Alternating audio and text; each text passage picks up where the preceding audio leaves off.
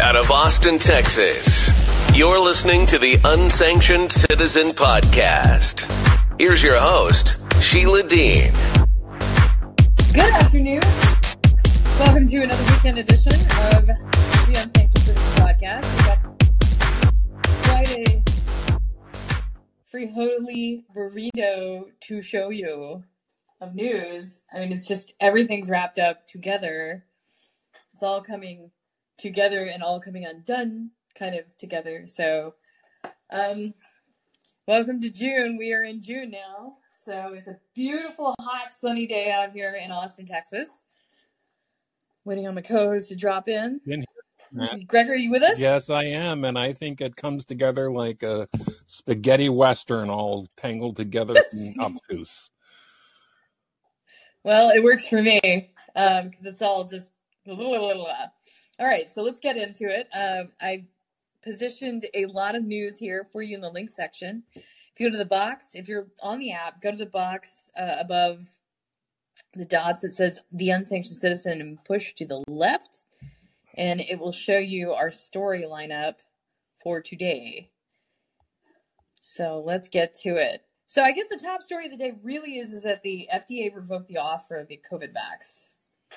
And you know, what are we going to do? Say no backsies? Well, they revoked the Johnson & Johnson. Yeah, it's the beginning of the end of the validation science for the vaccine, also known in vernacular as the clot shot. So let me pull up that news here. So this is Epoch Times. Just a moment. How's everybody doing out there? Well, you know, apparently Austin sent their weather to Oregon. It has been clear and sunny for a week now. Not terribly warm, but today is like 75. Well, 69 is what my watch says, but it felt like it was warmer. Of course, whenever we see the sun, we tend to get freaked out here because, you know, it's usually cloudy and mild. It's a rainforest. Yeah, it's a rainforest, but, you know, it's been raining at night. It's been Camelot here, you know, raining at night a little bit and then clear during the day. So I'll take that. Yeah, that's exactly what's going on here. So it's true that.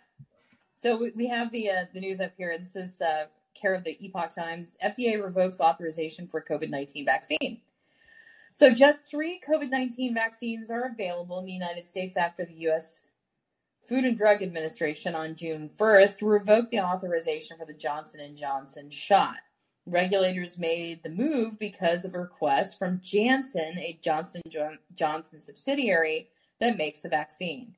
Janssen, quote, has informed the FDA that the last lots of the Janssen COVID-19 vaccine purchased by the United States government have expired, that there is no demand for new lots of the Janssen COVID-19 vaccine in the United States, and that Janssen Biotech Incorporated does not intend to update the strain composition of the vaccine to address emerging variants. Dr. Peter Marks, director of the FDA's Center for Biologics Evaluation and Research, said in a letter to Janssen executive Ruta Walawalkar. The FDA granted emergency authorization for shots from 4 companies during the pandemic: Moderna, Pfizer, Johnson & Johnson, and Novavax. Johnson & Johnson was authorized in February 2021, giving Americans an alternative to the messenger RNA or mRNA vaccines from Moderna and Pfizer. So, what say you, Gregor? You are? I say it is about time. And, there was an FDA study there was a study given to the FDA and indicating that they should stop giving vaccines to minors, especially male minors under the age of 17 because of myocarditis issues. I think it's finally getting out there enough that people are realizing that we moved too fast on making the vaccine. We didn't check it out. And, the testimony to the EU by Johnson & Johnson and by Pfizer, proved that. Their little line back in February of last year, I think it was, where they had to move at the speed of science, whatever that means. I mean, I view the speed of science as being measured in glacial ages, not, high-speed hypersonic missile speeds. So to me, it just sounds like they just, it was shoved out the door, and literally, you were the test dummies. You are the crash test dummy here.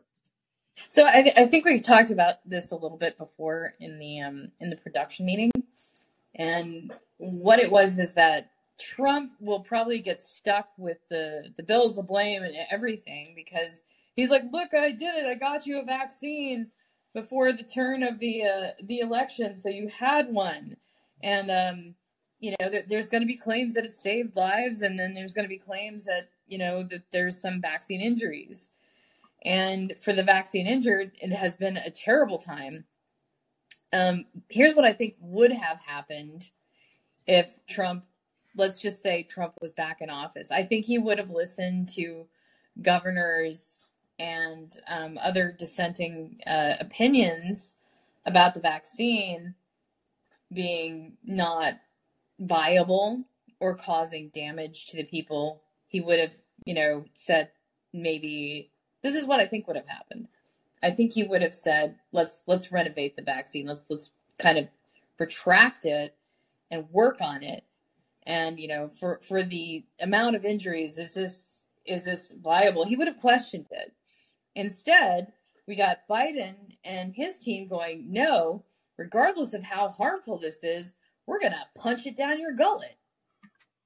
And this mentality went all the way through May. They were doubling down and punching down as hard as they could. In fact, one of the last endorsements was through the Hollywood studios, and now there's a ton of buyer's remorse because Jamie Foxx is sitting in a bed somewhere, blind and partially paralyzed due to a blood clot.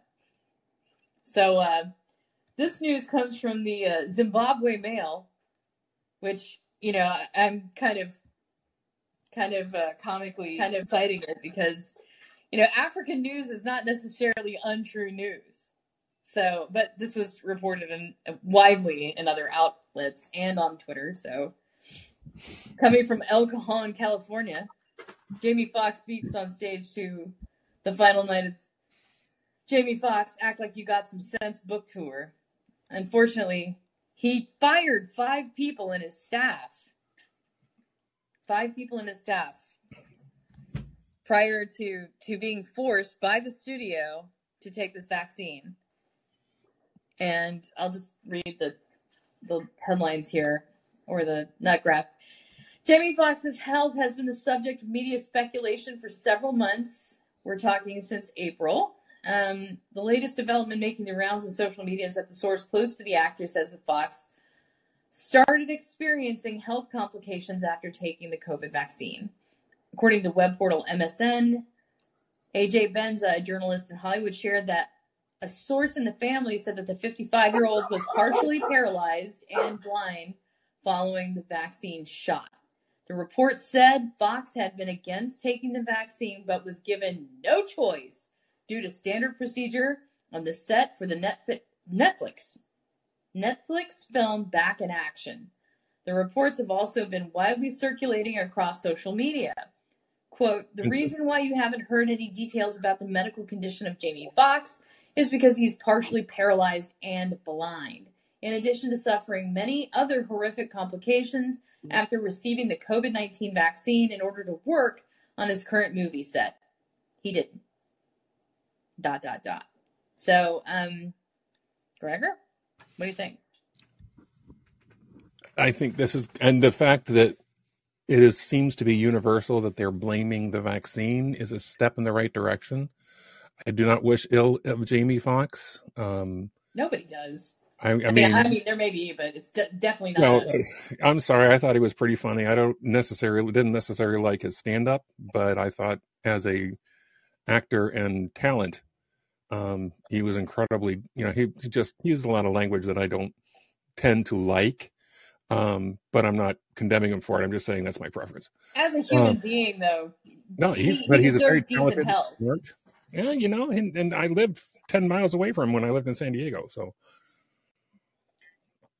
El Cajon was near my home. Yeah, we don't wish him ill, but the vaccine isn't as safe as they said it was. So all of a sudden, this magic revocation of FDA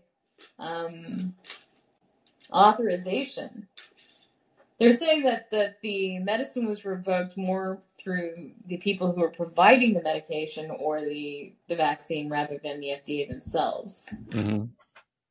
Well, and there's so much that they're keeping secret. The CDC and most health departments in the state. I was just for fun while you were reading that. I was looking at Oregon State specifically. In January, we had 2,700 new cases the week of January 25th. Mm-hmm. I went back to January because that's the most reliable data.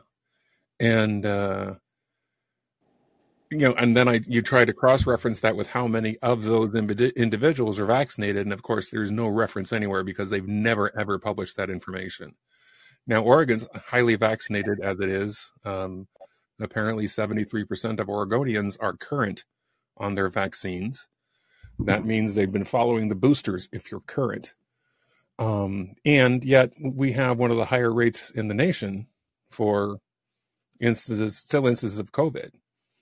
Now the death rate has plummeted through the floor, which was expected naturally, regardless of whether we got vaccinated or not, because that's the way viruses work.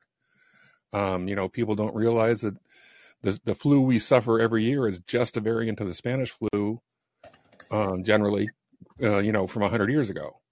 And it's just a common cold, and who cares? That's the way viruses work. They sometimes start off really strong, and then they peter out because it's to their benefit to become less dangerous. So there's people are looking at the chronology of the vaccine's efficacy. It means, how well did the vaccine work? And it says the first line of vaccines was highly effective at restricting COVID-19 damage. But the further out you got, the further it was just kind of renovated by variant. It became super damaging. Mm-hmm.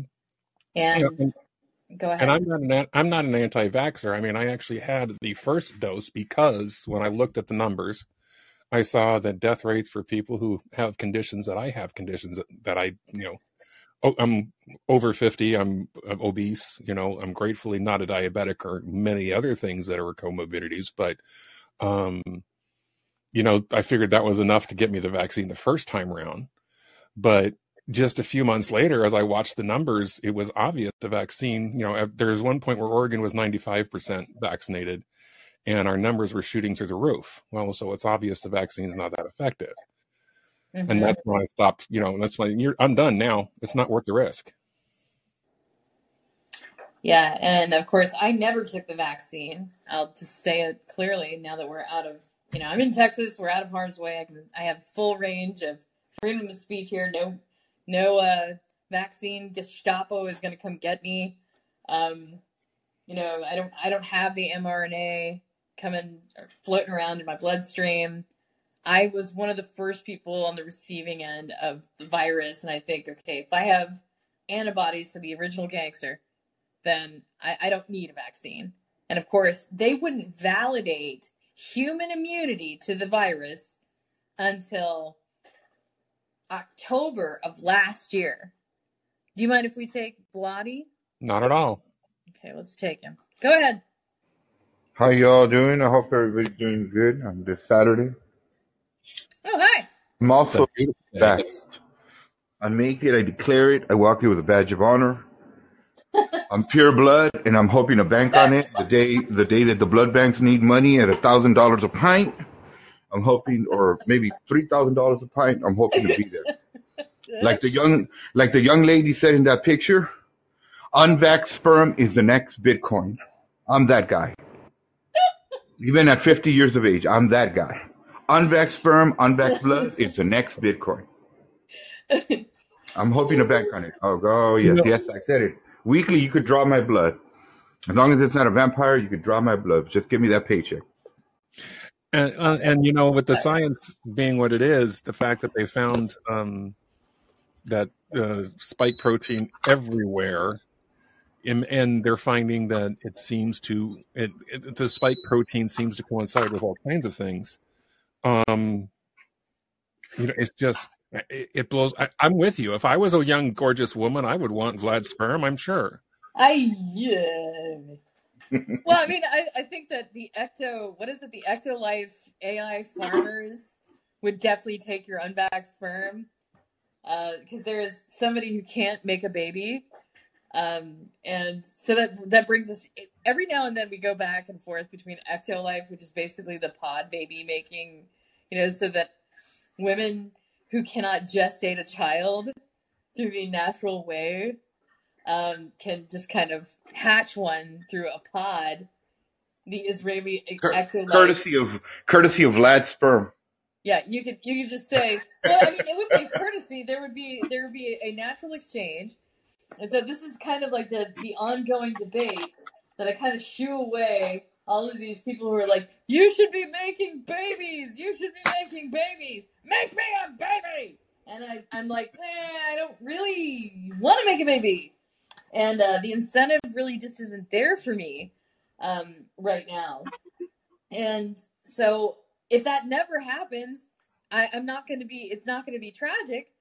But if somebody makes it worth my while and says, hey, Sheila, here's $170,000 for your eggs, however geriatric that they are, we'll put them in an Ectolife chamber. And if somebody really wants to, make a child with your genetic material, then we'll let it happen. But the reason why I haven't done the license of my eggs thing is because I can't control what happens to those eggs once they're sold.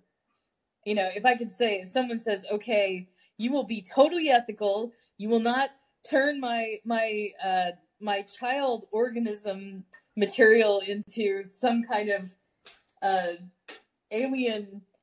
Do you remember Alien 3, the scene where, Ridley goes into a room where they did all these different composites of her genetic material, and there was this pancake version of her that was kind of spread out over the floor. Just wobbling, and it just looked at her and said, please kill me. That's what I kind of was like, nah, I'm not selling my eggs. I don't want to see myself splattered all over the floor like pancake. Well, human genetic experimentation is illegal. Didn't you know that? Yeah, but I think that they would do it anyway because they're psychopaths. Well, there's that. Yeah, there is that. So, nah, I'm not going to enable this. Not for any amount of money. Woo! So, but you know what, Shayla, with how you opened the room and your title and everything, then this is for sure that this thing's not going to come back anytime soon. I'm not referring to the COVID actual virus, but this thing has been revoked. No more vax. Well, this is for the J&J. There's several other vaccines, but I think you're going to see more of that coming. They cannot hide a blind, paralyzed Jamie Foxx. There's no getting away from that. Oh my God, his career is over pretty much. Everything's over with him, right? I mean, I don't know. I wouldn't say that. I wouldn't count him out. I don't wish that. I don't wish that. Believe me. Yeah, from the bottom of my heart, I don't wish that. It's just I'm looking at how things are. Looking at how I've been paralyzed from my face when I've had Bell's palsy. I understand the feeling. I just never been paralyzed from the entire part of my body like he did. But they said that once they gave it to him under pressure, he should have fought back with more pressure against it. He ended up getting the clots. I don't know if it was the first vial that they gave him or the second time. Exactly. But he ended up like it's hard this. to say. I mean, there's not like a lot we can really get. It's personal health information. Yeah. And at the end of the day, it's a very private matter. And it's unless it's whatever he disclosed with his freedoms as he wants to. The question is even being honest about attacking Big Pharma and saying this is your product, this is what you've done, and every anti-vaxxer and everybody that you've injured and killed is right. I'm living proof of it now. Remember, not so long ago, the same thing happened to Justin Bieber. Remember that, Shayla? Oh, I didn't hear about that. Go ahead. Well, the one with Justin Bieber, it happened maybe 2 years back. If I remember, 2021, 2022, and the thing was he got paralyzed from one side of his eye, and he had taken the vax. Oh, that partial paralysis. He ended up with recover. facial. See, because he recovered, there's hope for Jamie, and even hope for the recovery from the blindness as well. There are conditions of temporary blindness if he gets good medical help. If Netflix doesn't act like a defensive coward and just pours on the compassion and assistance for his health, I think all will be forgiven, because you don't want to break Jamie Foxx. He's a wonderful talent that is Shayla, I don't even wish that. I want to take back even what I said, but I didn't mean to say like I wish. No, I'm just looking at what this could be it for him, unfortunately, but I could be wrong. I hope he makes a full recovery. Yeah. And he's healthy and he's able to talk about it, and he's honest and says, you know what? We should be suing these companies because look at what it did to me. And I was under pressure. He should be suing the studios just for whatever movie they try to make with him, because look at how they left him. Where there was no need. Full recovery. Let's just pray for his full recovery, so that, because once you've been underneath something like that and you get your power back, I mean, it gives you a kind of different perspective, doesn't it? Yeah. Mm-hmm. So I'm going to move on. I just wish him the best, honestly, and it's sad because there should be justice with what's going on, I believe it. I really believe it. Vlad, thanks for stepping up to the talk. We're going to move into some AI news, if you don't mind. All right. So we're going to move into what we know about AI this week is that it cost America about 4,000 jobs. So I'm going to pull that up here in just a second. Also, there is a notification up here if you go to the box and just push to the left. There's a White House announcement of an AI strategy for research. So there's also this CBS News AI job losses for artificial intelligence. So we're going to go to that now. Let's see here. My news was not hyperlinked today because I had to pull out the root code. All right, so for those wondering when AI will start replacing human jobs, the answer is it already has. So artificial intelligence contributed to nearly 4,000 job losses last month, according to data from Challenger, Gray, and Christmas, as interest in the rapidly evolving technology's ability to perform advanced organizational tasks and lighten workloads has intensified. The report released Thursday by the outplacement firm shows that layoff announcements from the U.S.-based employers reached more than 80,000 in May, a 20% jump from the prior month, and nearly 4 times the level of the same month last year. Of those cuts, AI was responsible for 3,900, or roughly 5% of all jobs lost, making it the 7th highest contributor to employment losses in May, cited by employers. Job cuts come as businesses waste no time adopting advanced AI technology to automate a range of tasks, including creative work, such as writing, and as well as administrative and clerical work. The AI industry is expected to grow to more than $1 trillion, fueled by major technological advancements that became apparent last fall with the launch of OpenAI's ChatGPT bot, a report by Bloomberg intelligence analyst shows.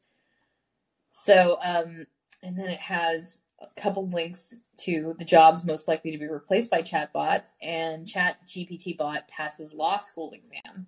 So the threat is real. It's putting people out of work, although they are kind of considered low-level intellectual jobs, like writing. And for somebody who's never been prized for their ability to write, they've said nice things. I've received many copious pats on the head. Oh, you're such a nice writer. You write so well. But, they don't, it hasn't amounted to a fat stack of cash. So not from writing. Definitely not from writing. I'm encouraged to do it all the time, but, Sheila, I was just glancing over this report that this Merry Christmas outfit put out. Challenger Gray and Christmas. That's an interesting. There are people with last names of Christmas? Really? I'm sure. Interesting. Yeah. Hi, my name is Christmas. I've heard of Christmas Jones. And but anyway, media industry this is from their report that they published. You talk about the media industry has announced 17,436 job cuts so far in 2023, the highest year to date on record. Now they don't attribute that to AI. This is just AI job losses. We're not talking about any other type of job losses. We're talking about AI attributed job losses, Gregor. Yes, I understand, but my point is the report is talking about all kinds of jobs across all kinds of things, yet we hear that the job industry is fine. 5% job loss. It's fine. It's fine. Yeah, and I'm sorry. I'm saddened by those people that are lost their jobs in it. And with all my AI experience, I'm terrified of what we're going to see. Because I play with this all the time because I'm trying to get to know it, and I play with my Bing AI and my Bard and other AIs that I'm too cheap to pay for, and it's frightening what they come up with. I mean, literally, AIs live in their own world and will literally barf out facts. The Bing AI, one of the famous things about it is it gives you links to where it gets the data from. Mm. But the problem is if you don't click on those links, you don't realize that they're made up links. They actually don't connect to anything. And AI is not honest. No, it's well, and I think it's programmed not to be honest, not because somebody said let's lie to the people, but because they tried to give it a desire to please, and so it's going to tell you what you want to hear. It's not uncredible that you have said this. I'm sure it's in the giant pile of reasons that. Let me just cut to here's another reason why you can't rely on AI. So we have America This Week, which is one of our favorite citations, and he went to AI and the Tone Deaf Parakeet this week. Him and Walter Kern. This is Matt Taibbi's pub. So on this week's spate of AI-themed news stories, quote, Matt Taibbi, this week was filled with stories about AI. This was something that you and I have talked about before, and you've written about this before, and there's a number of different things that we wanted to get to today. But one of the stories, one that got the most attention involved, was simulation. And here's the Fox News headline. Air Force pushes back on claim that military AI drone sims killed operators, says remarks taken out of context. It goes, quote, the U.S. Air Force on Friday is pushing back on comments that an official made last week in which he claimed that a simulation of an artificial intelligence-enabled drone tasked with destroying surface-to-air missile sites turned against and attacked its human users, saying the remarks, we were taken out of context and were meant to be anecdotal.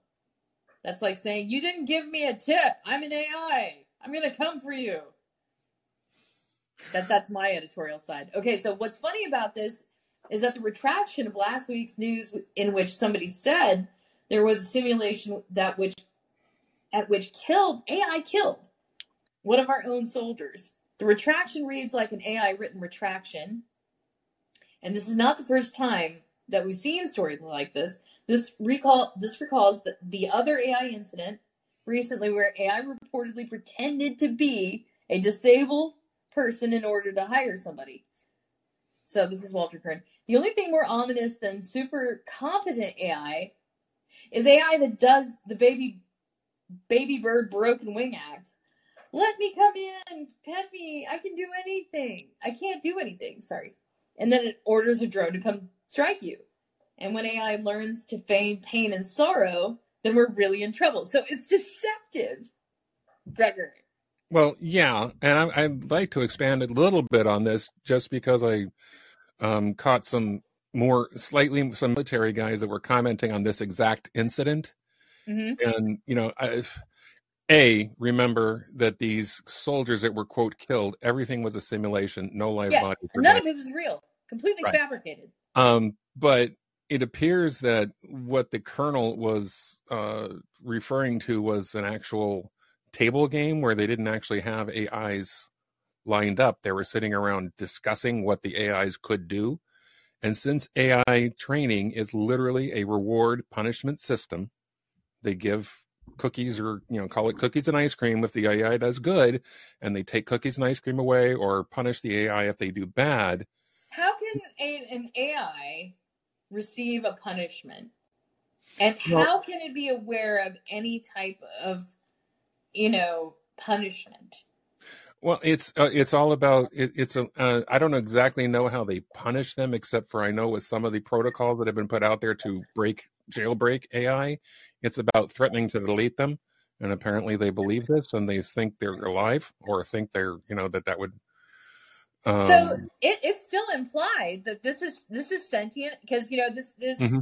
reward to discipline construct implies that these AI that the DoD are using or would be using already have a level of sentient manner, right? And that this big discovery that was made, late last year, early in the winter, by the friar, mm-hmm.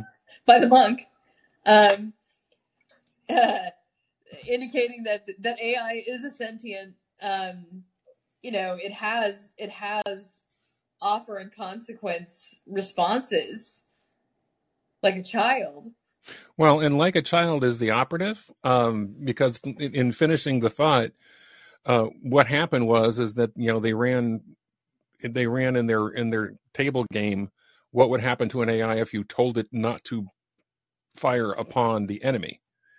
And the thought was that, well, the AI being logical, it has to fulfill its purpose of firing upon the enemy. Therefore, it would take out its command and control. Well, then we program it to not take out the command and control, which is the person operating the AI.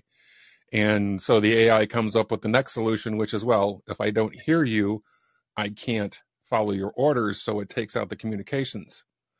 And so that's just childish. And it's childish, but it's when you think about a simple logic-based system, that is why people are terrified of AI, is because their logic is not result-oriented, or not future result-oriented. It's instant result-oriented. It's instant gratification. I need to attack that missile site. That missile site is threatening our guys. It is my entire focus and job to attack it. You're telling me no, you're in the way. Well, I mean, and this is the DoD orientation on things. It's a very juvenile, like, attack and kill, go get it, hunter type mentality. I mean, are you surprised that this is how the configuration of a Department of Defense technology would go in context of AI? It's supposed to do soldiering. Well, my military training is limited, and I'm not quite that negative on it. Though I do think it has gotten worse in recent years because the desire to follow orders instead of to be a soldier has, the military has shifted to the follow orders routine, mm-hmm. Which is bad.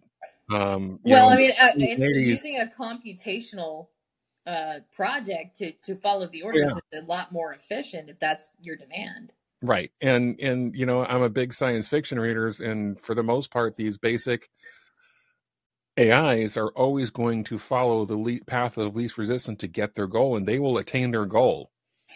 And that's all there is to it. They will do everything in their power. And that's the power of AI, is the AI can simulate 10,000 things to find out which way will attain their goal and then go that route where, in the time it takes for us to cough. And therein lies the danger, though, is that because these things are simple, they're simple logic, they are based on ones and zeros, no matter what anybody says, even neural network. And the people driving the command and right. control structure are also equally simplistic and reductive. Like, this isn't a humanistic approach to AI. These are people who are also quite robotic in their ways with others. They throw human men into soldiering components and treat them like hamburger meat. Like, let's not forget, we have used United States soldiers to conduct medical experiments without their consent. We've sent them into experimental zones for biowarfare. We've sent them into experimental zones for the Manhattan Project. Oh, don't worry about that dust blowing over you. That's no big deal. And then they get radiation death and poisoning. So the soldier is part, if you sign up for, E-class service enlisted, then you could end up being a lab rat. So this is a computational lab rat. And whatever happens in their sandbox happens. And I just want you to frame it in context of like what actually goes on with soldiering. These aren't precious people. Everyone's formally expendable on the cause of war. Well, and that brings us back to the Eisenhower warning of the military-industrial complex, because that's not the way it's supposed to be. I mean, it is. I acknowledge it's the way it is. Okay, not arguing that point, because we've seen it. But this country was supposed to be founded on the fact that we're trying to defend our liberty, not become a takeover and imperialistic nation. And we have been since World War I. Even before then, the 1800s, there was some imperialism involved in our growth. And that's not what we're supposed to do. We're supposed to produce products. We're supposed to be free. And we're supposed to just have us. The only reason for a citizen and the only reason for a militia is to defend your area where you live. That's what the militia was supposed to be designed for. That's what the militia does, is it defends your area. And a full-blown military should only have to defend our borders. And that's all it should be defending. We shouldn't be over there overseas doing all this stuff. And there's me. Sorry about that. Well, I mean, there's no need for apologies. I know what our military is and does, but it's also kind of gotten off into this really weird, weedy place where they're kind of being coaxed into endorsing global aggrandizement, this global hegemony fantasy. They're being covertly seduced by the UN coalition of powers to use our military forces as a beating stick. And so there's kind of a head fake, just this giant cloud of unethical, because China's doing it. And, we can't call China out for any human rights because human rights don't really exist over there. And how dare you talk about human rights, right? You can't say human rights if you're a corporation in America. And this actually happened in a technical standards group that I worked on. I had a conversation with the guy who was in charge of developing the standards publication. And he told me, you cannot mention human rights because that will offend the PRC. And we are working with them because data is the new oil. And so the Department of Defense has been an investor in platforms, big tech, artificial DARPA, and that doesn't so include artificial intelligence development. So they're getting investor kickbacks to self-fund some of this stuff, but they're also engaged in an ecosystem that deprecates human rights internationally. So if they're deprecating, getting a profit from say the BRICS relay of data, and they're deprecating human rights over in China. Well, we're endorsing that by using their systems, and they're kind of tacitly saying, well, if you use our stuff, United States, you're guilty of the same crimes that we're doing. So slavery is okay. Deprecation of your First Amendment rights is okay. Censorship's okay. And then it just goes on and on and on.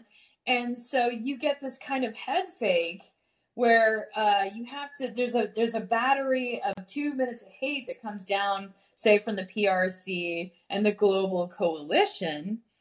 And then that informs the value systems for the Department of Defense. And if that means, well, we're going to further deprecate human rights and we're going to ignore international human rights crimes when we do it, but we're going to look at our enemy du jour on the 2 minutes of hate list, which happens to be Russia today, but it might be Ukraine tomorrow because we kind of turn on the people we help a lot in these wars of convenience. As long as they're making us money, that's okay. So the case study I would use in this situation would be like Noriega. Noriega was a perfectly wonderful installed dictator in the Republic of Panama. And, when he was cultivated by, CIA tutelage groups and things like that. But the minute he started, parsing out U.S. intelligence as a information clearinghouse, well, he lost all the esteem, and they're like, oh, we got to get that guy out of there because he was just selling it. He was an information clearinghouse. And so that is the reason. That was the final breaking point. It wasn't the drugs. It was, well, I won't say it wasn't the drugs, but it was partially the drugs. It was partially the humiliation of the Reagan administration. But the real death knell was when they humiliated the CIA because they were parsing out intelligence. So that is the real sin of Manuel Noriega. That's why he ended up in an American prison in Florida. So well, yeah, and I mean, it was his drug dealing and the other things he was doing with the cartels and stuff was well known. It was not a secret anywhere. I mean, I grew up during that time. I was watching it happen before Panama, when we put him in charge, when we, all the things that occurred, and that it was, it's like you could see this was a mistake at 17 years old. I could see this was a mistake. So we're not seeing anything. And see, that is Latin American politics right there. That's Monroe Doctrine. That's happening in our hemisphere, right? Right. Right. And so there's lots of that going on, but there's not a smoothing or any kind of rational, reconstruction to bring commerce as a measure of peace in those places. It's just like, we don't eat where we crap kind of thing. And I don't think that that's the right approach anymore, because what has happened is that the seducing elements of Asia and, communist nests all over Latin America who have said, we're better than this. They're doing a left-hand, right-hand thing. They're funding guerrilla operations to upset the local governments. And they blame it on the CIA. In the meantime, they're all this uncontrolled migration is happening.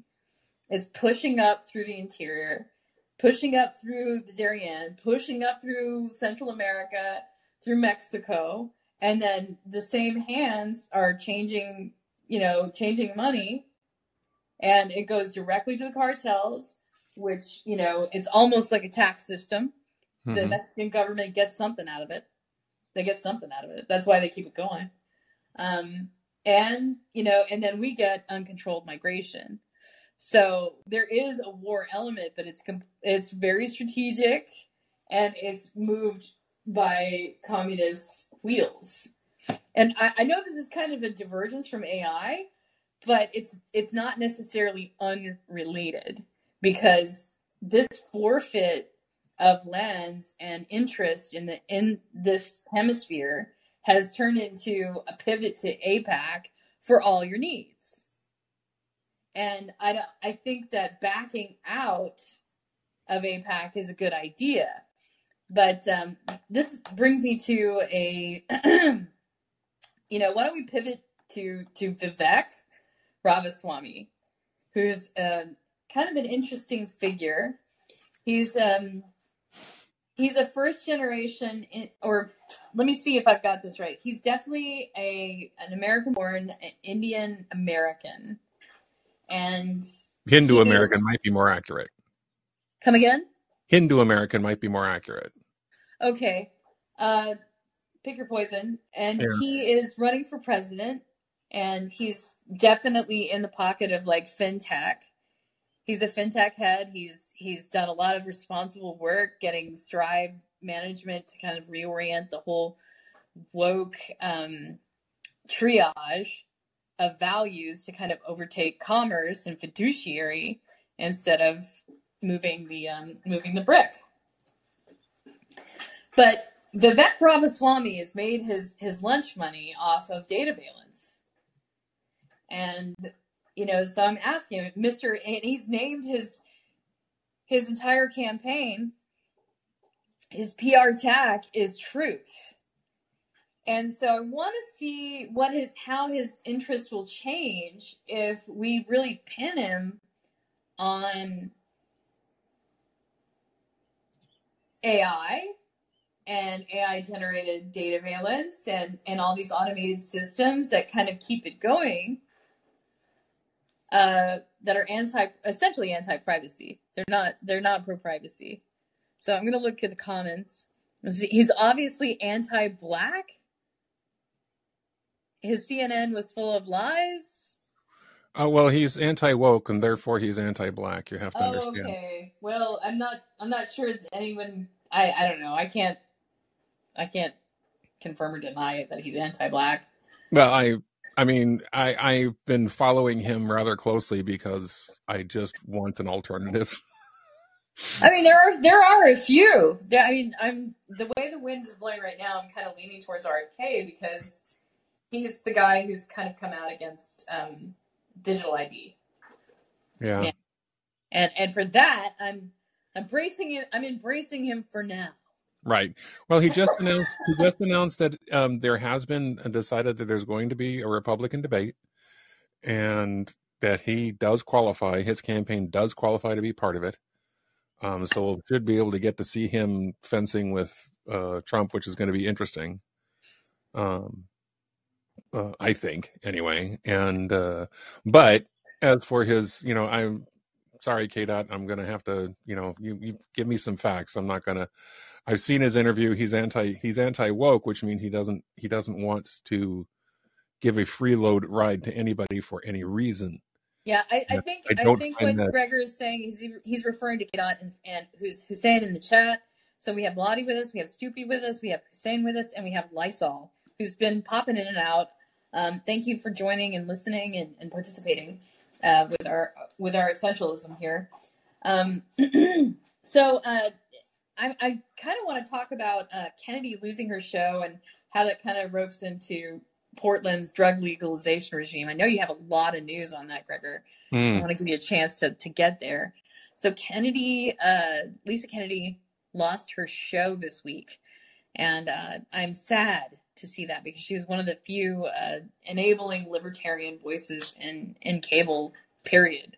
And I'm sad to see her not have a show. Because even if she wasn't, lockstep with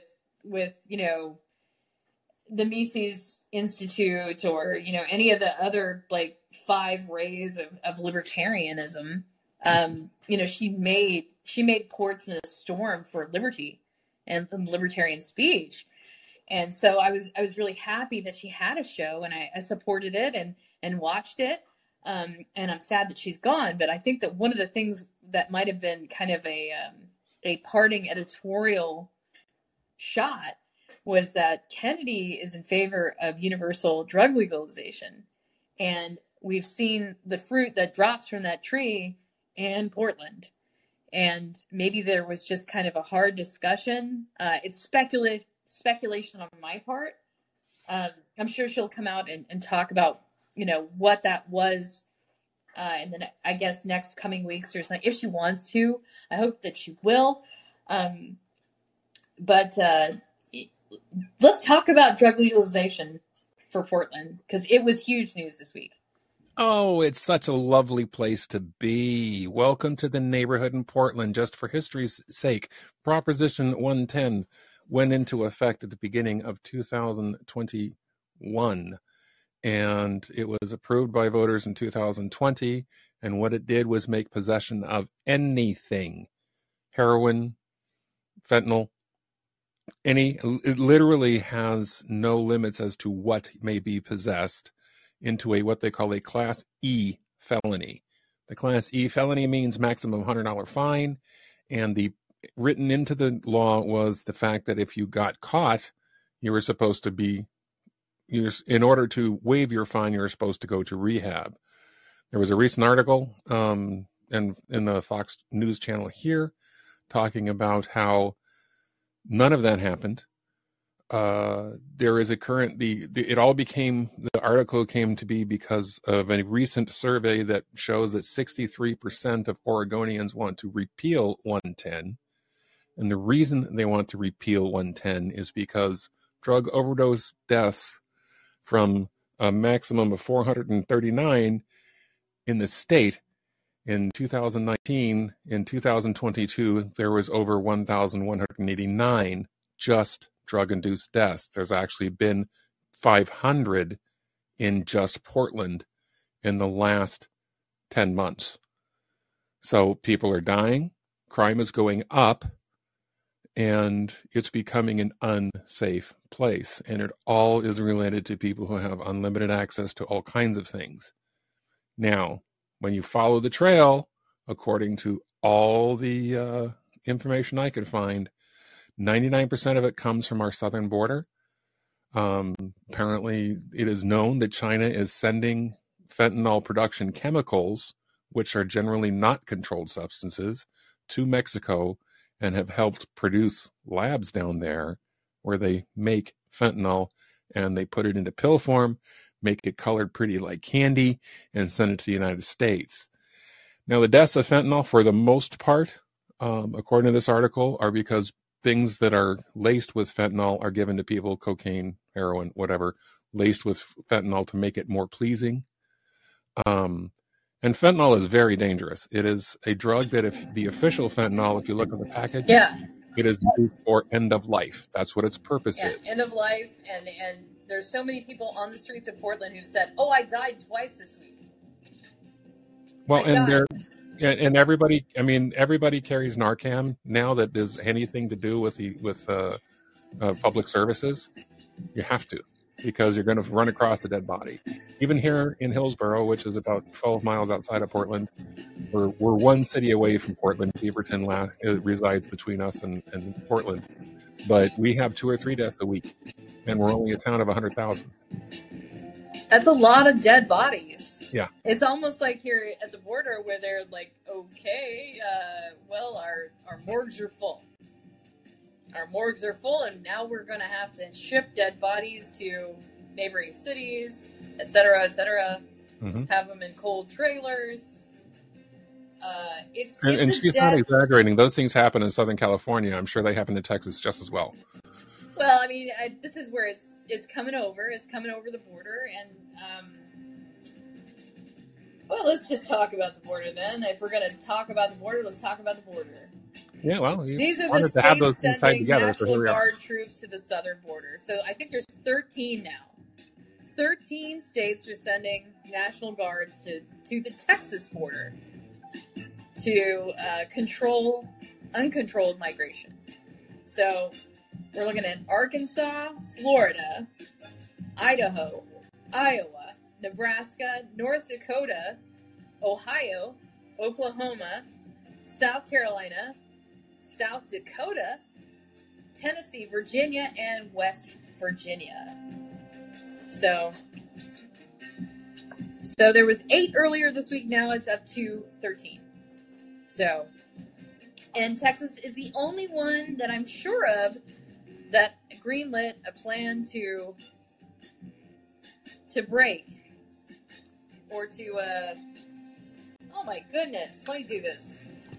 How's that? Is that better? Yeah, I was about to say something because of the music. Yeah, so. well, that was Amy Winehouse's I Didn't Want to Go to Rehab. No. We're talking about fentanyl, so I had it playing over here. Oh, it was my background music. Yeah, thank you. I don't want to go to rehab. And that's why, everybody and dies. there's a lot of it, Anyway, so 13 states, how many troops? Now, these are not, as you pointed out, these are not going to the border or to ICE. They're not supplementing ICE. They're actually being directed by the state of Texas. Is that correct? They are being directed to Texas to supplement the Operation Lone Star. Which is not a federal operation. Nope, that's state. So they're just there to help Greg Abbott. So a group of Republican-led states is answering Greg Abbott's call for help with guarding the U.S. southern border as the state struggles to curb an immigration crisis. A total of 13 states have pledged their assistance so far, sending at least 1,305 National Guardsmen and 231 law enforcement personnel to assist with Abbott's Operation Lone Star. President Joe Biden has abandoned his constitutional responsibility to secure the border and continues to fail to prevent millions of migrants from illegally crossing into our country, the governor said in a joint statement on Thursday this week. Every state is a border state, and Republican governors together are stepping up to protect Americans where Biden has failed. And then I listed the 13 states. And so that's in the news boost here. So, do you have anything more to add? Will Oregon be sending any National Guard to the U.S. border, or will they just be sending them to? I think the sanctuary state will not. We realize what trouble we're in. I live Hillsboro. People are in Oregon. Hillsboro is known as Hill's Burrito because of the large Hispanic contingent here. Oh, really? Uh-huh. And I mean, I actually was doing a transaction with a person yesterday. He's hemming up some pants for me, and our entire conversation was Spanish. I mean, you can live up here easily if your only language is Spanish. Okay, so it's like an enclave. It's like an enclave, and I personally find it a very great place to live until they have the quinceañera across the street. Oh my goodness, those people love to party. And luckily they've had their two and the dresses. Oh my god. They had two daughters, and they apparently were like 2 years apart, and they had two quinceañeras. And I mean, mariachi bands and the whole 9 yards, and probably 100 people in the front yard. And, for the most part, they cut it down at 11 o'clock at night and stuff. And, so I thought they were very polite and, good for them for celebrating. It's just occasionally. And then the fireworks, the 4th of July around here is insane because of all the illegals. All the illegal fireworks, not people, but, because of all. And, I love it here. It reminds me of San Diego because, most of San Diego is like that. If you can live in San Diego easily and speak nothing but Spanish. My Spanish stinks as a rule, but I can at least, navigate, and I managed to conduct a transaction. I'm sure the guy who I was working with spoke English. It's just I walked up, greeted him in Spanish, so the conversation stayed there. But we have signs that are all in Spanish. If you don't know Spanish, there's some restaurants here that make it hard for people to order if you don't know enough Spanish to order off the menu because the menu's in Spanish. Well, it's like certain places in Western Washington. I go into places that are kind of upscale neighborhoods, and like I guess it was like Redmond adjacent. I can't remember.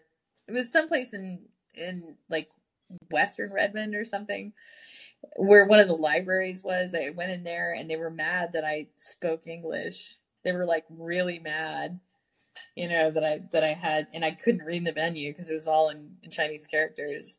Mm-hmm. Yeah, they were just mad. But I don't think anybody. I don't look Spanish, so I don't get that reaction. Get mad at you, Gregor, for not being able to speak Spanish. Mm-hmm. Usually they'll try to help you, but you're not a tourist. You live there, and I think you'll be okay. Oh no, and I love it here. I think it's fantastic. I have no trouble with what's going on. But Oregon is a sanctuary state. I'm surprised Texas hasn't sent us busloads yet. I'm fully expecting that to happen at some point.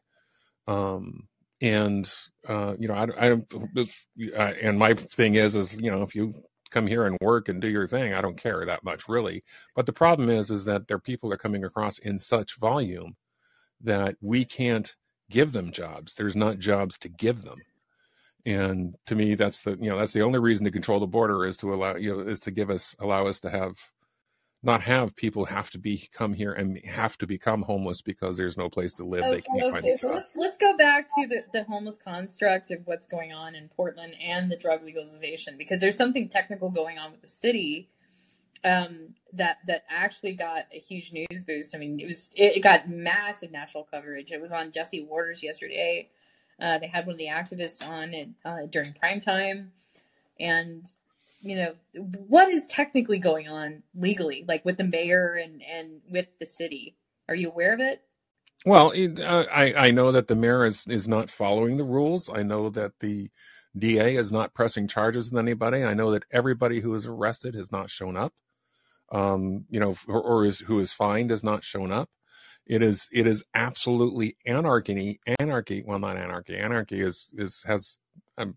it's worse than anarchy because it is lawless. And therein lies the problem. Oregon is requiring cities to find a solution to the homeless problem. They tried to pass a bill here that would allow camping literally everywhere, including on sidewalks and on private property. That was, smacked down. But now all the cities are under pressure to try to find something to do. Portland is paying $50 million or something like that in order to have these gray reputation companies, I call them, try to come up with a solution. And they're coming up with a few hundred beds for, a population of tens of thousands.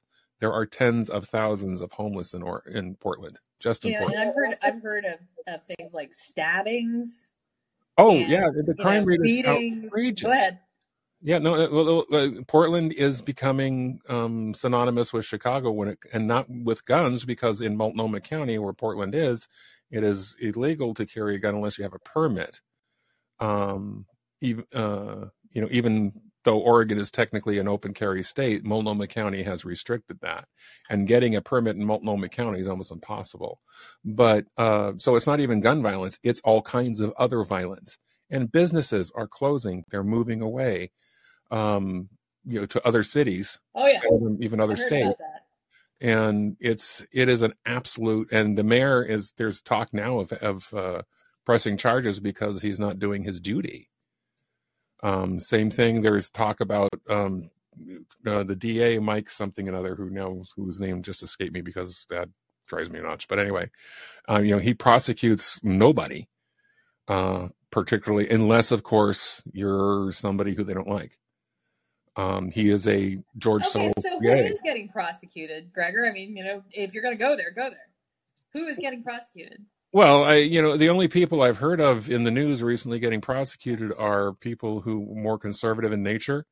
If you have parents that have been vocal at school boards and do outside events and they get in trouble, guess who gets hauled away in handcuffs? It's always the people that are who want law. The people, I won't even say conservatives, because I don't know if there's any of those here in Oregon, but there's people that want law. There are more and more people showing up that want some form of law and order versus the anarchy we see, and those are the people that are arrested. Okay, and how are the charges proceeding? Like, are they viable charges? Are they getting thrown out? A lot of them are dropped because they don't have court systems to handle the volume.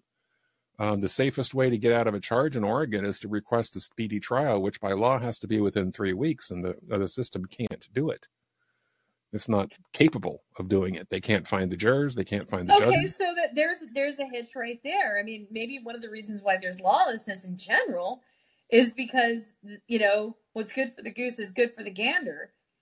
And because they're not able to process, on terms of speedy trial for anyone, there may be a hitch there with the legal system. Yeah, well, there is a hitch with the legal system, but the legal system is overwhelmed because of the culture that Portland has propagated, which is everything's fine. And when I mean everything's fine, it's like, you can sit there and do it. It's becoming San Francisco, and the fact that if you want to see a depraved society, then just go down to downtown Portland. And I mean, Right. Masturbation in the streets, shooting up in the street corners, the whole, I don't think, I know that there's parts of the Haitian Asbury region of San Francisco is famous for its nudist colony. But I don't think we have that yet in Portland, but it's going to get there. I'm sure it's going to get there. And it's really sad because Portland is such a wonderful, rich historical city. I mean, the state of Oregon, when I first got here 6 years ago, what I did what I always do, I dove into the history, and Oregon is a marvelous and wonderful place historically. I mean, perfect? No state is, but but we're giving up all the sovereignty that each individual has and handing it over to the people that are the mob rule. And the mob rule is what's causing the problem, and the fact that you can't take the people who are not able to function in society and do something with and for them, because you can't impinge on their liberty to be against society. Well, and then there's the contest of public interest. For somebody who can't hold it together, and their primary job in life is to get their next fix, that is not, they are becoming the constituency, and that majority in context of democratic politics, if by sheer numbers in representative government, if that is what makes up your constituency, they're going to automatically cater to them. By legalizing drugs, that has driven the constituency for drug use and drug constituency through the roof. And those people are now the dominant constituency of Portland. And so they are governing by democratic constraints, if you will. Okay? Whether or not they vote, show up to community meetings, or whatever, they are the dominant constituency, or fast becoming the dominant constituency of Portland. So I think we've got the spread there. It's going to become a contest between people who are property owners and who pay the taxes there, if there are any to be paid, people who contribute to the economy, and then the people who just lay around using drugs. And because their presence is there, they demand representation, however informal. So we'll check back in on this. I wanted to polish this off with this week's Twitter drama for what is a woman. Now, this was a huge thing. Plus John Cleese got into trouble for his retroactive, drag, trans thing. Do you remember that scene in Life of Brian, where Loretta declares that she is a woman, that she wants to be a woman? And never watched it. Sorry. Okay, well, I mean, I'll try to. There is a scene, and of course, the other characters who are kind of a political politburo. One of them is a bureaucrat. It's like, Loretta, why do you want to be a woman? And so it became like, what is a woman? And so John Cleese was pulled over. This was something that was produced in the late 1970s, and they were trying to cancel him. And like, the man is at the end of his living, and this is for better or worse, it's a 40-year-old film that's been replayed throughout history. Why are they trying to cancel something that's already been had? So this is kind of the things that people are. It's been part of our culture for well over 40 years. I don't think you can take it out of the lexicon at this point. So, I mean, there's a lot of cancellation and censoring, And I just get the sense that there is a contingent in the political diaspora that thinks that they invented trans. They want to patent a certain type of trans so that only trans that happened before or right around 2015 gets to exist, and everybody else is just shoved off the plate. And I don't think you can do that. So now there's this drama around what is a woman. And so this debate should be happening, and it should be happening with cisgender people, and including cisgender people, which contain the majority of our society. You can't exclude them from being around or tell them that they're not legal as people or as gendered people because they're not trans. And then police everything that they say and do. You can't do that. So this drama boost, what is a woman? You know, they tried to run it on Twitter, and they had one of the leftover misinformation, disinformation, malinformation folks just kind of cancel it and say you can't run it because it misgendered. And I'm thinking that the whole premise is to ask and challenge the idea, like, what is a woman? And you can't just punish people for asking the question or for questioning it. This is supposed to be the public square, as intended, to discuss these things and to challenge these preconceived notions and to challenge each other's assertions. The point of debate is to not just shove and push and make people accept your ideas without any kind of questions. That's dogma, and that is not that's not part of our free society. We have a free society where we address ideas on the face, and then we challenge them. We take our positions, we back them up. We might fight them better than the other guy, but we have our positions, and everybody has a right to discuss what they believe or have in terms of ideas. So, but Matt Walsh didn't get a chance, and because the MDM Gestapo that was still hired and being paid on the payroll at Twitter cut him off. And so for Matt a few Taibbi, hours. Right. So Matt Taibbi wrote a piece about, how the old guard is basically the same as the new guard. So I'm going to read this, a couple of follow-up paragraphs from Public, Twitter drama boost, what is a woman? So over the last week, the conservative news site, the Daily Wire, has been promoting a free Thursday premiere. This is Thursday, of the full-length documentary about transgenderism, What is a Woman? We at Public were closely watching the launch site. We're considering releasing our own two forthcoming documentary films, The Censorship Files and San Francisco, which kind of goes on with a lot of the other themes that we've covered during this podcast. So one of the most significant and least known of Twitter, Elon Musk's change to Twitter, is its ability to broadcast entire feature-length movies, which is potentially game-changing, particularly now that YouTube is increasing censoring videos on everything from COVID to transgenderism. And that's why people are running to Rumble, because they're not going to be cut off. They're going to get their whole thought out. And then people can combat it or say this is bad or this is good, or I see what you're saying, but this needs to be reformed. But when it finally premiered, Twitter slapped a warning label of hateful conduct on it and prevented people from being able to retweet it.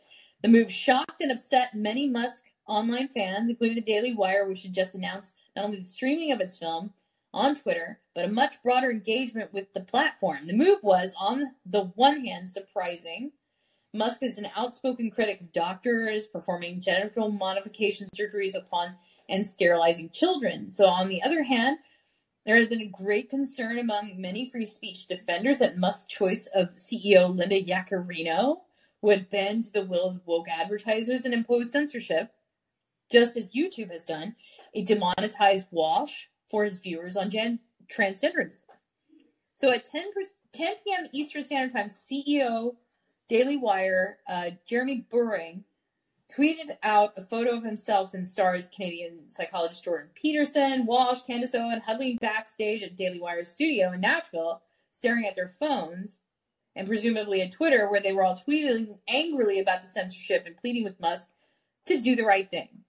So, a terrible day, tweeted Boring.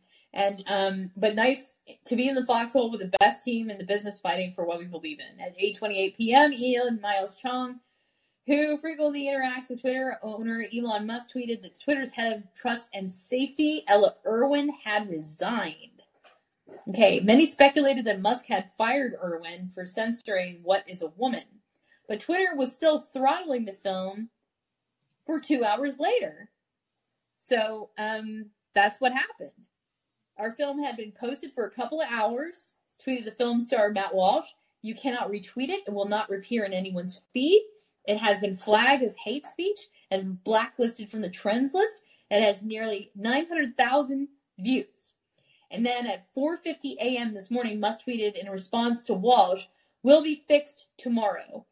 At 8:19 a.m., the conservative populist Tim Pool tweeted, Elon is facing the reality of going up against the world's political powers, to which Musk responded a few minutes later, I am on Team Humanity.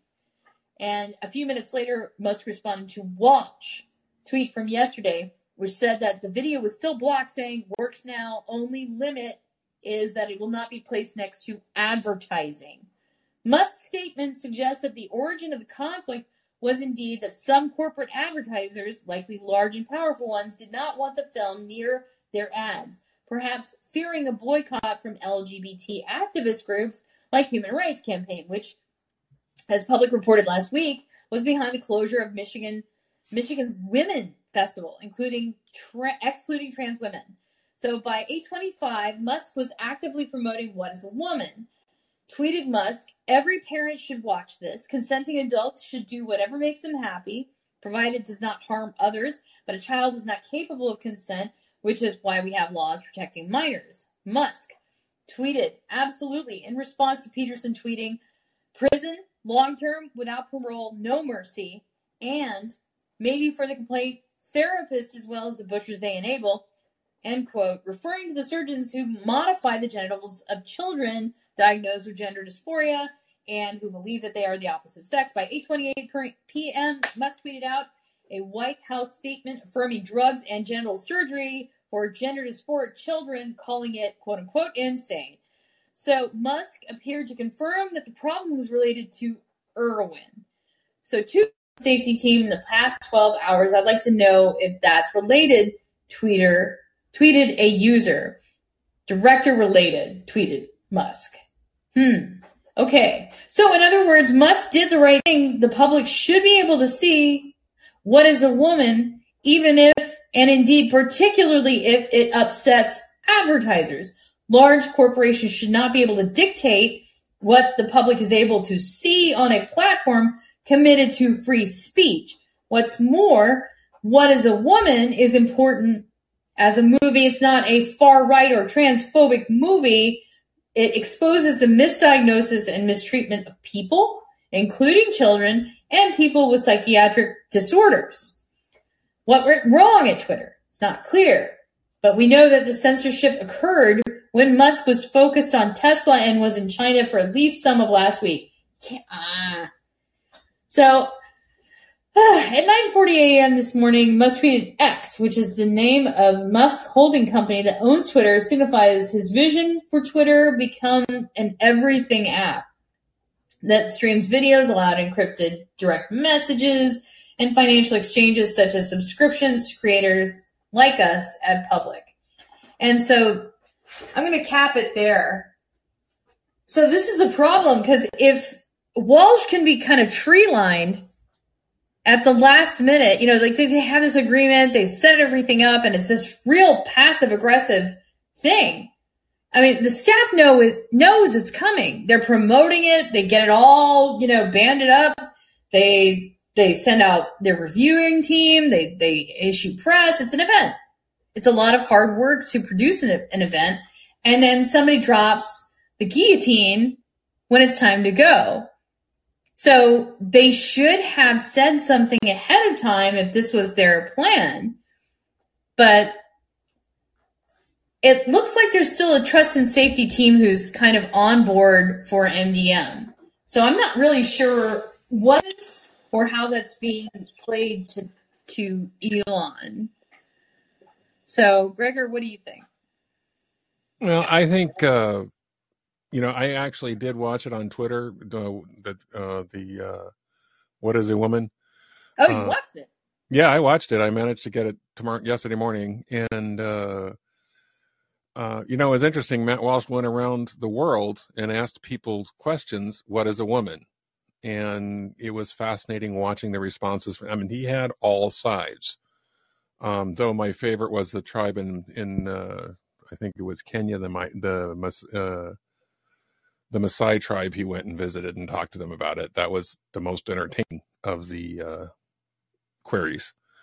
But it was, he was respectful in all aspects. He went around and just asked questions, and the people that reacted badly to him were reacting badly to words like truth and, well, why do you have to define a woman? What is the question of defining a woman? That is a terrible thing to say. What is a woman? And it was really just it was obvious that there was this group of people who wanted to foster this agenda that there is no definition. I'm sorry. We're not, and I found it somewhat educational, but more interestingly, the conversations I witnessed, I never realized the absolute vehemence of the group of folks that want to destroy childhood and try to, really end human life on this planet as we know it. Well, I mean, I'm not sure. I don't think that's catastrophic level. What is making you say that? That's a very conservative position. I'm not sure that I would catastrophize so generally about this situation. There is a reason why you're saying that, but it's kind of a kind of mushroom cloud approach. Is there something you can kind of focus down on, Gregor? So it's not. Well, I guess my reference to the destruction of the human race. Yeah. I mean, why is it so destructive to all of humanity globally? Where is the nuclear event here? Well, the nuclear event is going to be in the lack of normalcy in reproduction. It really is, because once contrary to what is promoted, these medications they're putting these children on actually warn that they cause sterility and cause other medical issues. It is all on the label. So what medications are you speaking of specifically? I didn't write the names down. I'm sorry. Are they puberty that's my blockers, fault. Gregor? Are you speaking of puberty blockers? Yes. Okay, that helps me a lot. Yeah, the puberty blockers they're using do cause, malformation of normal growth, and by definition, and their purpose is to do these things. Matt Walsh made a deal about how these are the same medications that are used that were used in the past to chemically castrate rapists. And yeah, they featured that on Tucker Carlson. Right. And then we're also, if somebody takes a surgical solution, we're taking a surgical solution to a problem, and the surgery cannot change your chromosomes. Okay. There's nothing that the surgery does that isn't just cosmetic. And once you go through the surgery, no matter which surgery it is, you have changed your life forever when it comes to being a parent. Insert whichever parent is necessary here. And I personally think that's part of it. I find it fascinating that these things, and I know now Sheila's going to be probably turn off my microphone, but why would I turn off your microphone? Because I'm giving you a heads up for what I'm about to say, is that these kinds of things that we're looking at are the same kinds of things that happened in pagan society, where genital mutilation was always part of their worship. I mean, these things have been happening for thousands of years. You're free to conclude whatever you like, Gregor. I mean, but just be sure to own your words. That's part of the ethos of our show, is that whatever you espouse, you have to own. These are your words, your ideas. The disclaimer, more generally, for the unsanctioned citizen, is that you are responsible for your own speech. Right, and what I am saying is that these types of things have been happening for thousands of years, and they just keep coming back and again and again and again. And as they come back every single time, society falls apart eventually, and it has to rebuild itself. And we're seeing the same thing happen here. It's been happening since the mid 70s, early 60s, whatever. Mm-hmm. We've seen this kind of, and it's. I personally, I don't care what you do in your bedroom. I honestly don't. But we're turning it into a culture war where people are being encouraged or lured or forced. There was an interesting interview yesterday. Well, let me stop you there, because I think I need to allow for some questions. I mean, you made a lot of broad assertions there, Gregor. Okay. And I'm not in disagreement necessarily, or agreement, because they're kind of general and not specific enough. Here's the thing with trans culture, is that what I know about trans culture is that it is a minority. Like, it's a very small minority. And for some reason, it's beneficial. It's been co-opted by a lot of communist allies to bring up the numbers. So people who would never be trans, because of the politics, are playing queer, playing trans in some cases, to kind of boost the constituency numbers, because they feel that they're vastly underrepresented. So if I'm looking through this, like, if I just throw my political goggles on, Gregor, okay, and I'm not looking at this as a social A-bomb, the way that maybe a conservative Christian would, but specifically just the political angles, for people who don't have a religion and people who don't believe in anything, okay? They look to themselves as God. Let's put it that way. Let's start there. Okay, these are people with no rudder spiritually. They're grasping onto this and that in the ideological salad bar, and then they find something that kind of embraces them, and in some ways this has been kind of encapsulated as a cult, and it has kind of really grabbed onto some people, and this is their lifestyle now. Like, this is like the hobby that they've chosen to kind of get involved with this. It dominates their entire social group. They've cut out all cis people in their life, like including their family members. Like, they don't talk to their family members if you have a diverging idea to this orthodoxy that they have been rickrolled into. They don't talk to anybody who is not trans. They require them to kowtow to every idea and to use, this is a doctrine for them politically, and it is about power. It's not necessarily about, your right to say a thing or to not say a thing. It's will you bow to my transgenderism for this transaction and for what I need today to get through today? Because they're not being necessarily denied food, water, or any kind of humanitarian access in most cases. Most people are not bludgeoning them if they don't want to use a pronoun in their presence. That is ridiculous. We have a nephew who completely cut out all communication with his uncle because, he wasn't given a chance to even respond. He's like, he just stopped talking to me. Why? Because he didn't take his vaccine. So I'm seeing a parody here. These are people who are still wearing masks. They're still, I'm not kidding, Gregor. They wear masks, the facial masks, the medical mask. So they were on the COVID-19 doctrine. They're completely indoctrinated by the internet. So it's a cult society that's kind of roped in with the internet. And I don't know how it really works, but I think that from what I can see, what it is, a woman really didn't go there. They really didn't get to that nut. No, they didn't. And to answer Lysol's question, no, Matt Walsh didn't say that. That is, as I thought I was making it clear, it is my derived implication that reducing the birth rate will cause that. So, I mean, I see Lysol is here. Would you like to come and speak? I see your picture as one of a drag person. You're welcome to talk. We would not stop you from talking. We may not agree with you, but you're not barred from talking to us. You're invited to speak.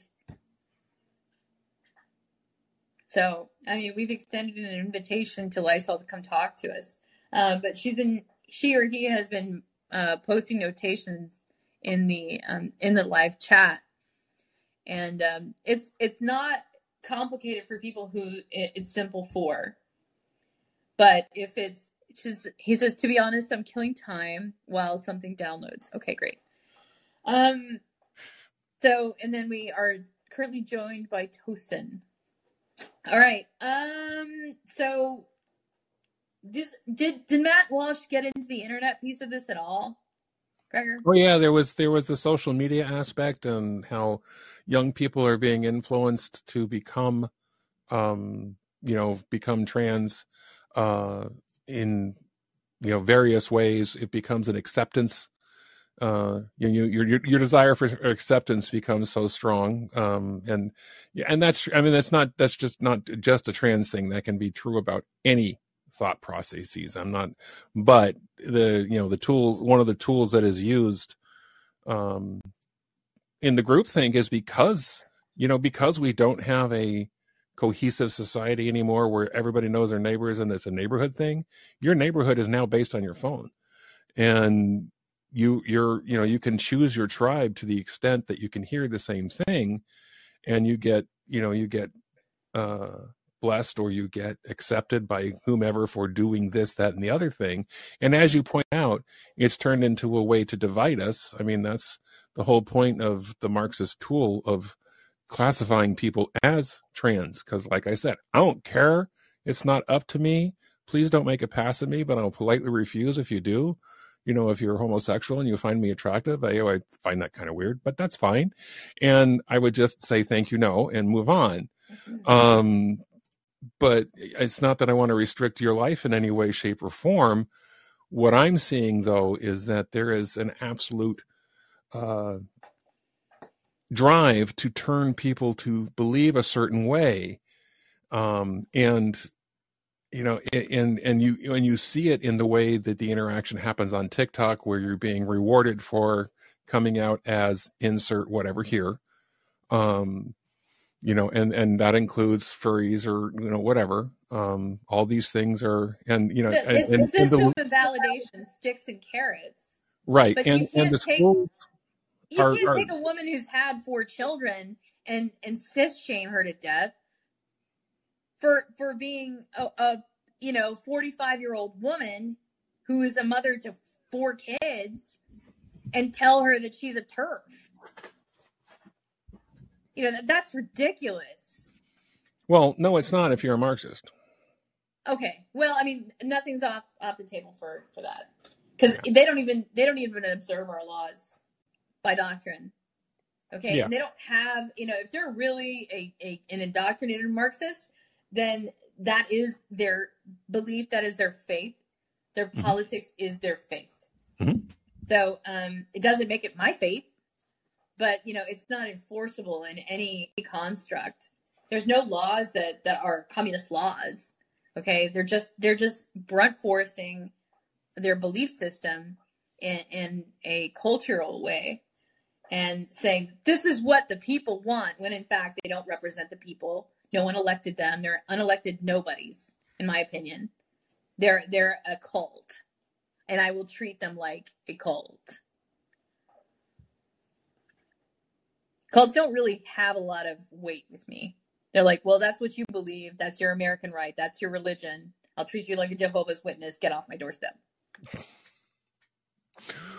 And there's a certain amount of liberty in that. There's a reason we have a First Amendment where no religion is allowed to be established by the state, because, one should not be required to follow religious rules. But society does require a certain structure in order for it to function. And that's why we form governments, that among people, in order to have a safe place in order to work. And that is being destroyed various ways. But, having small, a small minority of people rule the world, look at what we're getting. Yeah, and the thing is that as long as you can self-rule, then that kind of dissipates the I don't know, it's a vulnerability. Centralized power is a vulnerability. You can always cut the head off of the snake. And I guess people are supposed to feel like, the great leader. Who is this great leader in this at the apex of this, paternalist system that is supposed to be the Salvador? The someone who's going to take care of everybody, the great Papa, Well, of government. I'll do everything I can. The Godfather. And the thing is that none of these promises are ever coming forward from government. Government is like the least capable actor. If you have a force of fully actualized individuals who are strong in themselves, that is a great system, because you can call upon them and call upon their virtues. Even if they tell you no, there will be enough of them who are strong in their abilities and who believe more generally that the system is there to help everyone, because they themselves are able to make it on their own.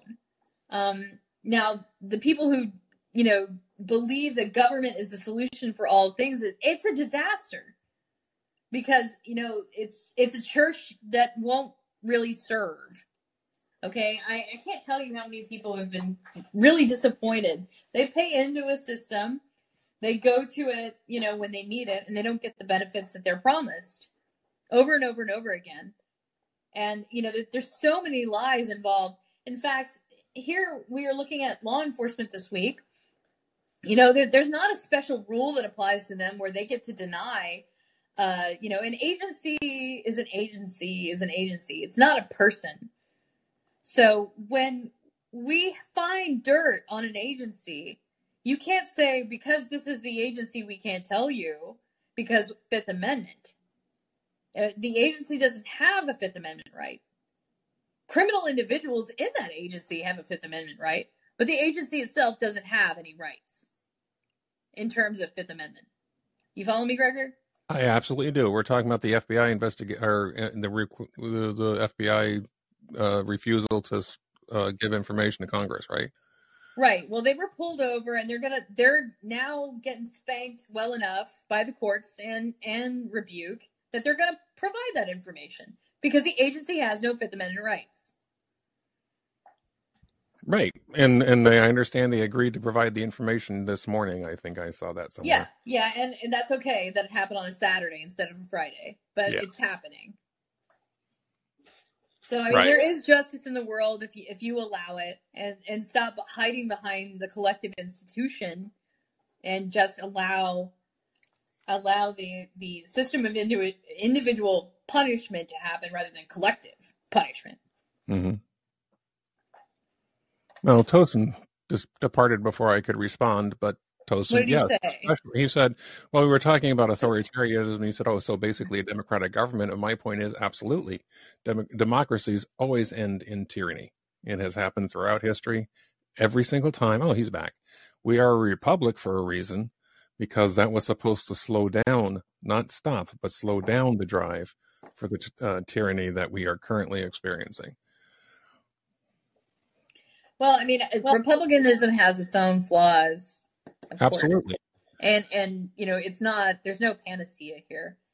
All government. No, republicanism is, a democratic republic is absolutely the worst form of government, except for it's only slightly better than every other. And I mean only slightly. I mean, you can prefer your government, but the government we have is what we have. I have no other government to offer you than what we have. Absolutely. And our, and the current iteration is so far away from what the founding fathers envisioned.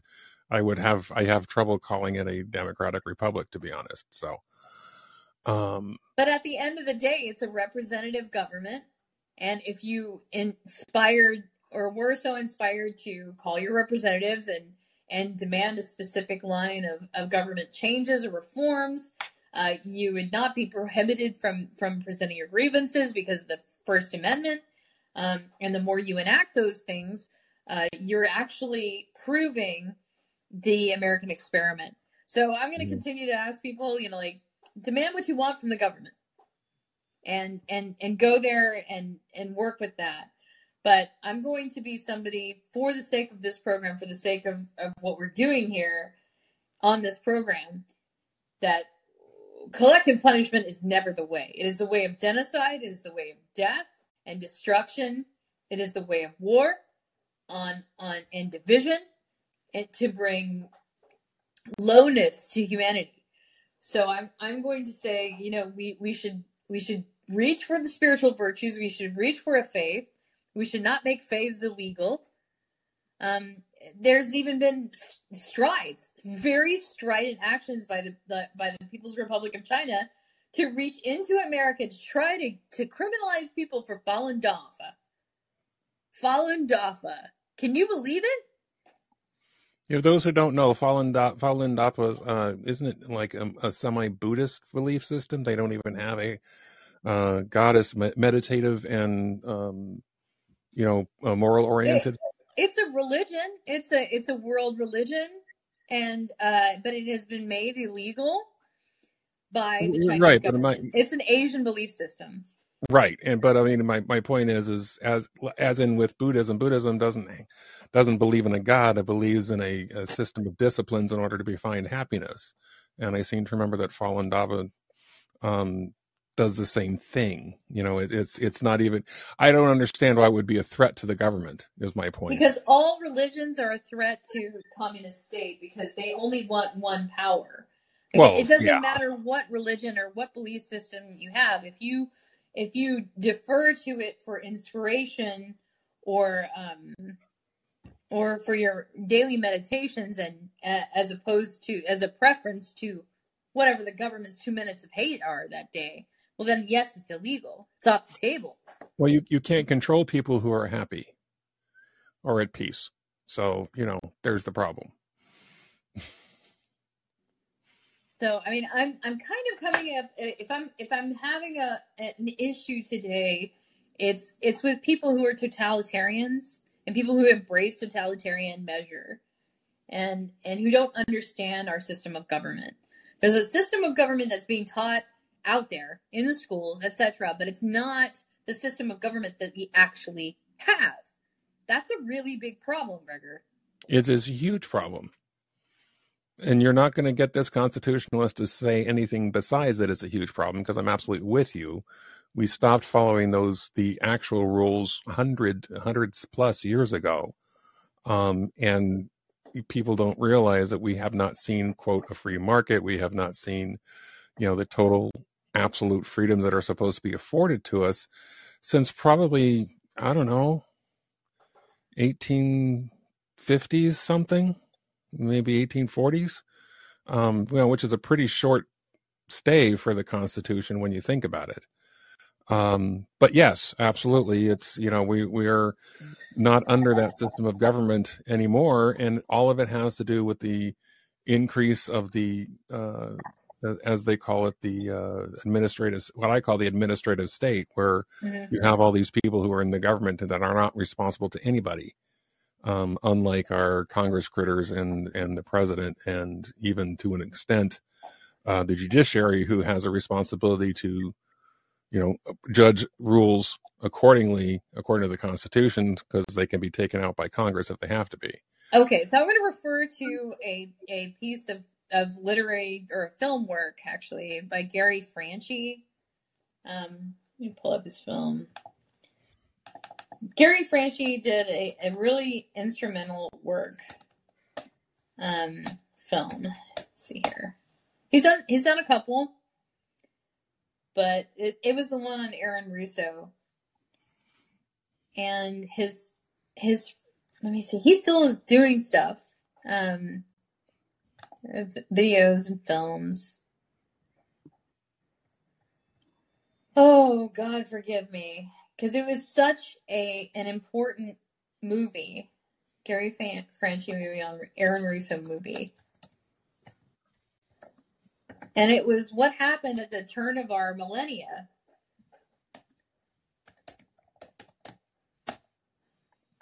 So forgive me for not. Freedom to fascism.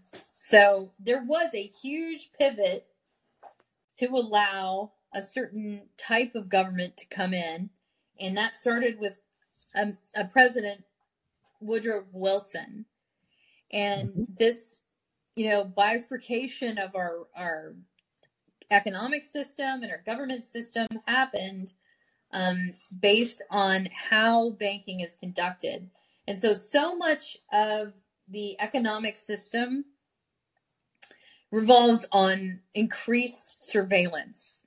And so that's why I really am going to stick it to Vivek Ramaswamy about this. He knows at some level that this is how the levers of this society are working. And if he doesn't answer positively to who owns the data, meaning like if you don't own your own data, there's going to be a surveillance state that's going to be playing totalitarian music over you and everything you do for the rest of your life. We've got to get a leader in there that wants to really pull back the reins of the continuity of government based on this faux economic system that was essentially, it's on the same Jesus mat as the as the banking system. It's consideration. It's pulling from air. It's values based on what a community of folks who do the banking decide that it is. And so when we change that is how we will change our society. Otherwise, the ramp up for increased data valence and the increased will to commodify every iota of data that you won't be a person anymore. You'll be a column of data that produces money for, a bunch of people. You won't have an existence. You'll be a caged, factory farmed animal that produces data. And that's where UBI comes from. We will be driven into a poverty tunnel, and no one will be free. The only purpose that you will have will be to sit around and manufacture a column of data that makes these people rich. Okay, and Vivek Ramaswamy, love him or hate him, he's a beneficiary of that system. And he has to know that unless he has a plan to get us out of that system and return America to its real underpinnings, where I guess what you're saying is like bootstrapping it, we wouldn't go back to a third world status, but we wouldn't be in where we are right now. And where we are is quite bad. I don't know about, I'm not going to say we can't get back to a third world status, having lived in the third world. I don't think that's that far away. People don't realize how short of a trip that is. Okay. But no, I'm with you and in that regard. And, it's really the only thing that has to happen is that, we need to fight for our Fourth Amendment rights in just getting it recognized that our digital data is our possession. And that's the thing is part of the thing is that every time you click on that acknowledgement of service, you give up those things. You make a deal. You make a deal and it's not going your way. And it's not, but nobody reads those things. They don't realize it's not going their way. And and I think that's, part of it is an education thing. And again, that brings us back to lots of things. It brings us back to the drug problem. It brings us back to AI. All these things have unintended consequences. And AI, I think is, we can't stop it. I don't think it can be stopped. I don't think we can run away from it. We can't legislate it out of existence. It's intellectual property. It will always be out there. The secret is, how do we learn to live with what we have created? Yeah. Yeah, and I'm with you there because computational AI has been around for almost a century at least. I mean, it goes there's a book that I covered years ago, like well over 10 years ago. One mainframe to rule them all, I think. And it was basically about how the Nazis used a punch card system, which was an automated, and it was just a way to kind of banal it That out. punch card system was actually run by IBM. Yeah, and we contributed to that. That IBM system for punch cards. There's a building in Arizona, in central Arizona. I actually used to work inside of it. That was modeled after the punch card. It looks like a punch card. It was built and looked like an actual punch card. You know, I'm old enough that in high school I actually had to learn how to program a computer using punch cards. Back in the day, I mean, right, and that was early AI, and robotics go even further back. So I mean, computational AI has been around for a long time. The abacus, while it was manual, it was still computational, but it wasn't automated. So calculators, first computational AI, robotics, also artificial intelligence. I think that's an interesting thing. We have to remember the difference, though, because you are talking about computational AI, which, I mean, when we landed on the moon, we used computational AI computers to verify what the engineers did on slide rules. Nobody trusted the computer enough to land a man on the moon. They just use it as verification. There's a famous scene in Hidden Figures where one of the astronauts calls to the computers, which were the women that did the computations, to get verification that what he was about to step into was going to work. And so it was a different mentality. Now we are looking at large language models where the impreciseness of actual verbology is used in order to gain, whatever information you want.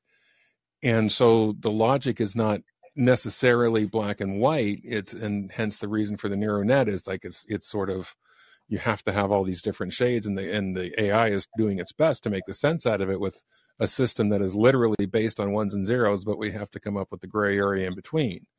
Yeah, and the gray area is always going to be there, and it's always going to be manipulated by people who think that they're smarter, or intend that they are smarter, or project that they are smarter. But that's basically all cloud faith to get you to kind of stay where you are, doing what you're doing, while they kind of magician act behind the scenes, because it's all fake until you make it.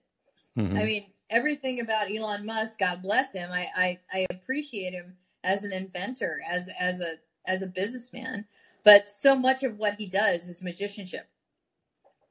And he will bring out a product, and it may or may not work, but they've told him it's worked, and they verified the science behind the scenes, but then they throw him out there on the stage with a bulletproof glass that wasn't proven.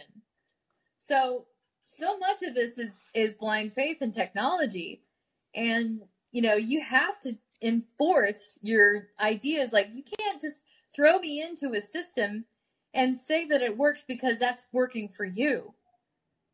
That's what they did with this vaccine, which was a technology, and it's built on the mindset of entrepreneurs and people in the medicine field who want to be like the technologists who, move fast and break shit. Okay, you can't do that with medicine, but that's what they tried, and that's why Jamie Foxx is sitting blind and partially paralyzed, because of move fast and break shit. So we can't run everything a certain way and forego medical ethics and forego, because that's what they want to do. They want to put everything go fast with everything go ethical in the same brick, and it's just not going to work. They got to slow down, and they've got to codify ethics for artificial intelligence in a meaningful way. So I think that's a good one to end on. Gregor, do you have any last thoughts? Well, I want to thank everybody that swung by. I had a really enjoyable time, and I would encourage everyone to stay curious, and seek the truth. Excellent. Let me see if Soupy had any conversation here. It says, so to answer this last question, if you can demand what you want from the government, why act like the government is a bad thing? Well, the government does bad things. That's why I don't trust.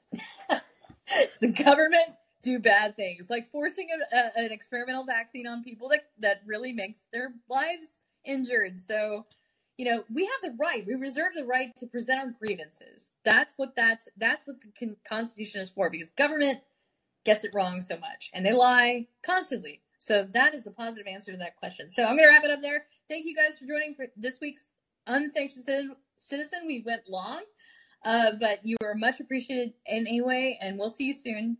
We'll see you next week. Thanks for listening. Before you go, hit the subscribe button.